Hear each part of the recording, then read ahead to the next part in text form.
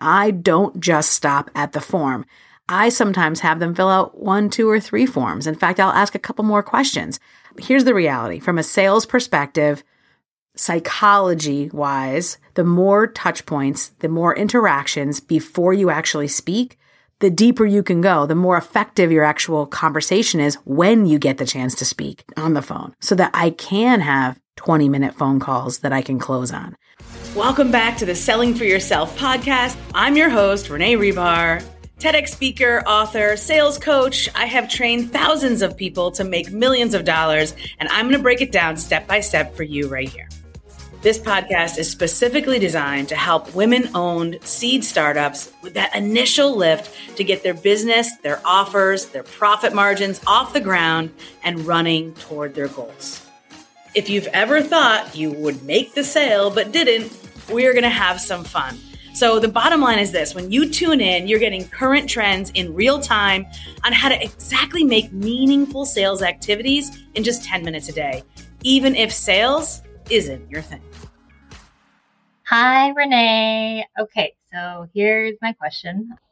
What advice would you give around, being in a discovery phase of working with someone, maybe on a discovery call or just like later on, and you just kind of realize that they're just not someone you want to work with, whether it's like their personality or they're asking, something outside of scope of what I usually do. So, they're just asking directly, like, how much do you charge? How much is it? What's the ballpark?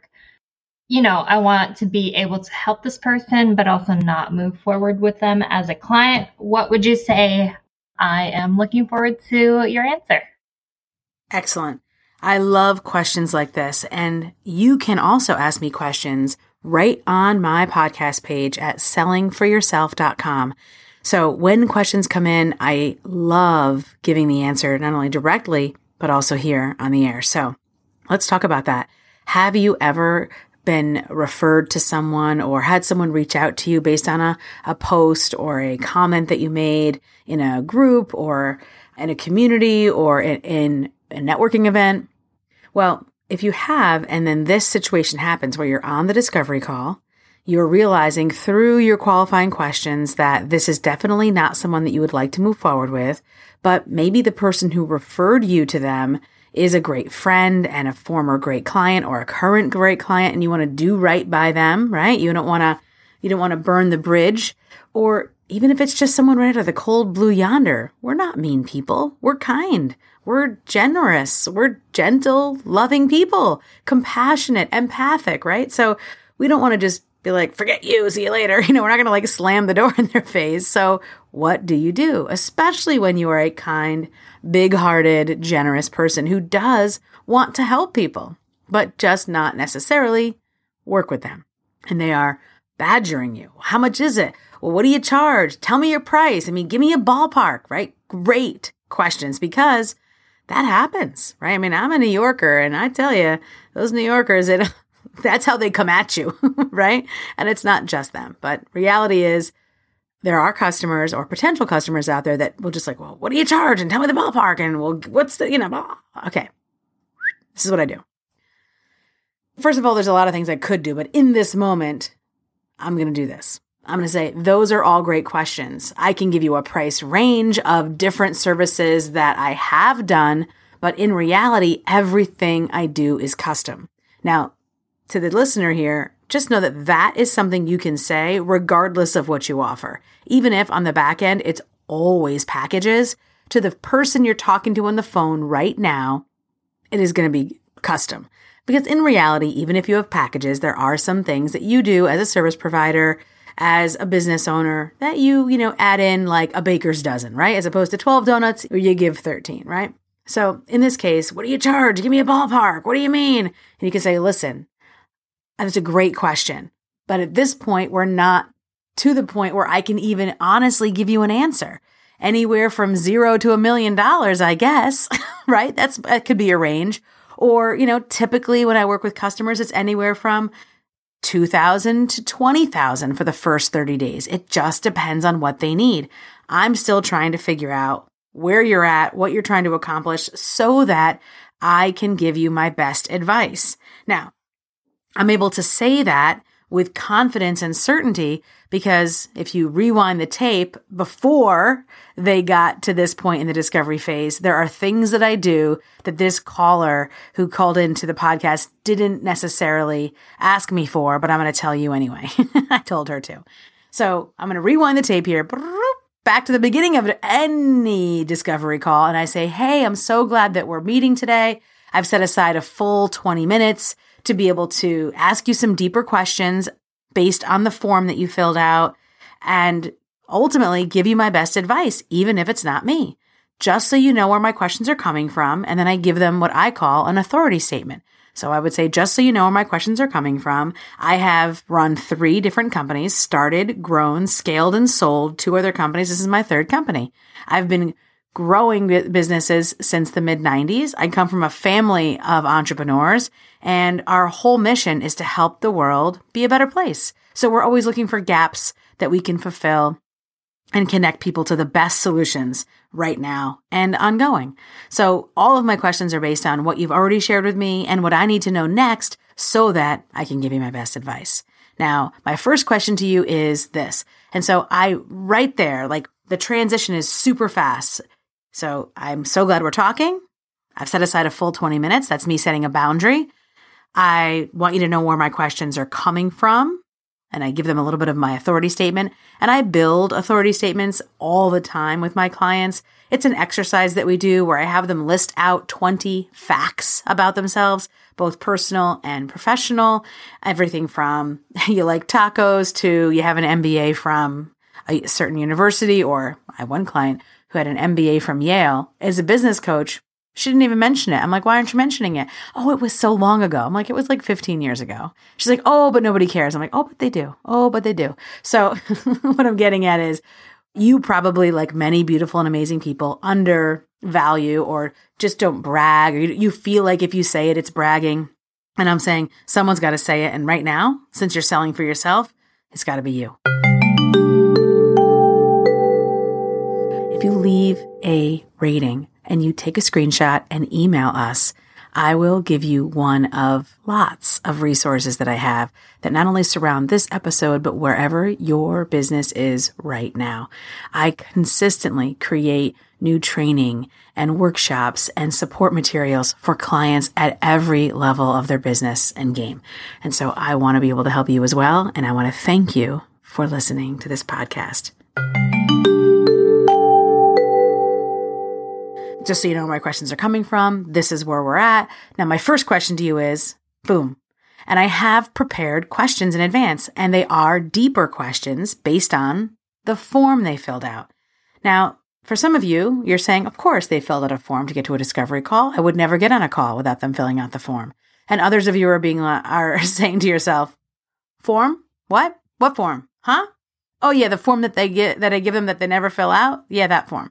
Or we can talk about that too for a second.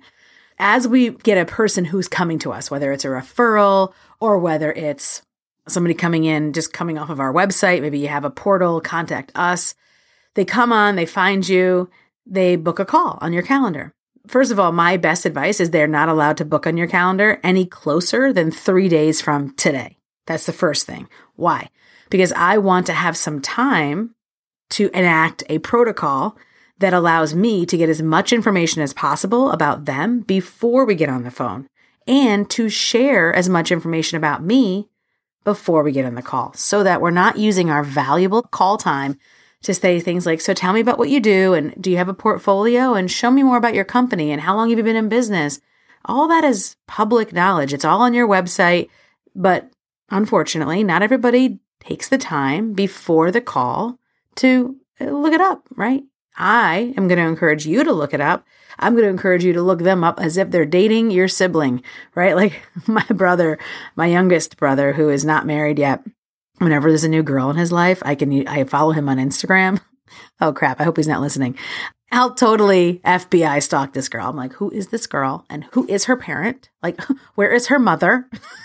Where does she come from? This poor girl. He dates very nice ladies. So if you're listening, good job, Case. Anyways, long story short, I want you to have that same sort of awareness and understanding of who you're about to talk to. But I also am not going to expect whomever booked a call on your calendar to do the same type of level of due diligence. I also want you to show them that you're stalking them, if you will. Stalking is the word that most people use, but in reality, it is research. It is research. So you're looking them up on Twitter, Instagram, Facebook, YouTube. Typing someone's name into YouTube is really interesting, right? If you've typed your own name into YouTube, do that. Check back with me. Or Googling someone, or Google yourself on an incognito tab, or take your best friend's phone or your husband's phone and Google yourself on his phone in an incognito tab, since there will be different tracking, right? So ultimately what I'm saying is find out as much as you can and then ask questions before you get on the phone, between booking the call and hosting the call. And I don't just stop at the form. I sometimes have them fill out 1, 2, or 3 forms. In fact, I'll ask a couple more questions. Here's the reality. From a sales perspective, psychology-wise, the more touch points, the more interactions before you actually speak, the deeper you can go, the more effective your actual conversation is when you get the chance to speak on the phone, so that I can have 20-minute phone calls that I can close on, because I didn't put all the pressure, effort on the call. I did a lot of it, the heavy lifting, before the call. That's what I'm going to encourage for you as well. So this is a great question because it brings up all of these other touch points where there can be a grain of sand in the gears and it's been grinding your gears and you don't know why. Well, hopefully you've gotten some insight today on some key points before and during the call and how to handle someone coming at you like, well, what do you charge? Blah, blah, blah. Here's the other fun part.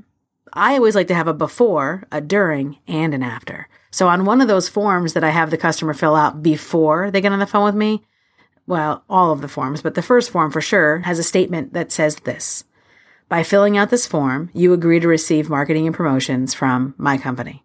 That's it. I'm not asking. It's not a tick box. It's a statement. And when they fill out the form, they are automatically put onto my email list. But I don't put them into a sequence until I know where they belong. And so they're held in a pocket for a period of time inside my email service provider. So all of that is a process that, again, I work on with my clients. Some of you are listening thinking that's very familiar. Others of you that are listening are thinking, what is she talking about? If you have questions, you can always go to sellingforyourself.com, ask me your question, and I'll make sure that I answer it. Because when it comes to selling for yourself, making more money, having more time, having the freedom that you want in your life, and all the little components and pieces that come into this mosaic, I have hundreds of thousands of hours of experience doing that. And I absolutely love helping women business owners who are selling for themselves crush those obstacles. And sometimes the obstacle is just one grain of sand. And sometimes it's just one podcast episode away from you releasing all that junk and going, and it all starts to work like butter. So where are my Saturday Night Live friends? Like butter. Coffee talk. All right. So I hope you have a great day. I'm so glad that you came to the podcast today, and keep the questions coming. When you do ask a question, I am always extra thankful. I'll always hook you up. I'll talk to you soon. If you ever thought you would make the sale but didn't, let's hang out more. Thank you so much for listening to the Selling for Yourself podcast. This episode is brought to you from my heart. If you loved it, please share it with someone that you like. And if you didn't like it, my name is Bob. When you subscribe to this podcast, you'll also get the chance to come to my live page, sellingforyourself.com, where you can ask questions, hear previous episodes, and stock up on your Selling for Yourself goodies.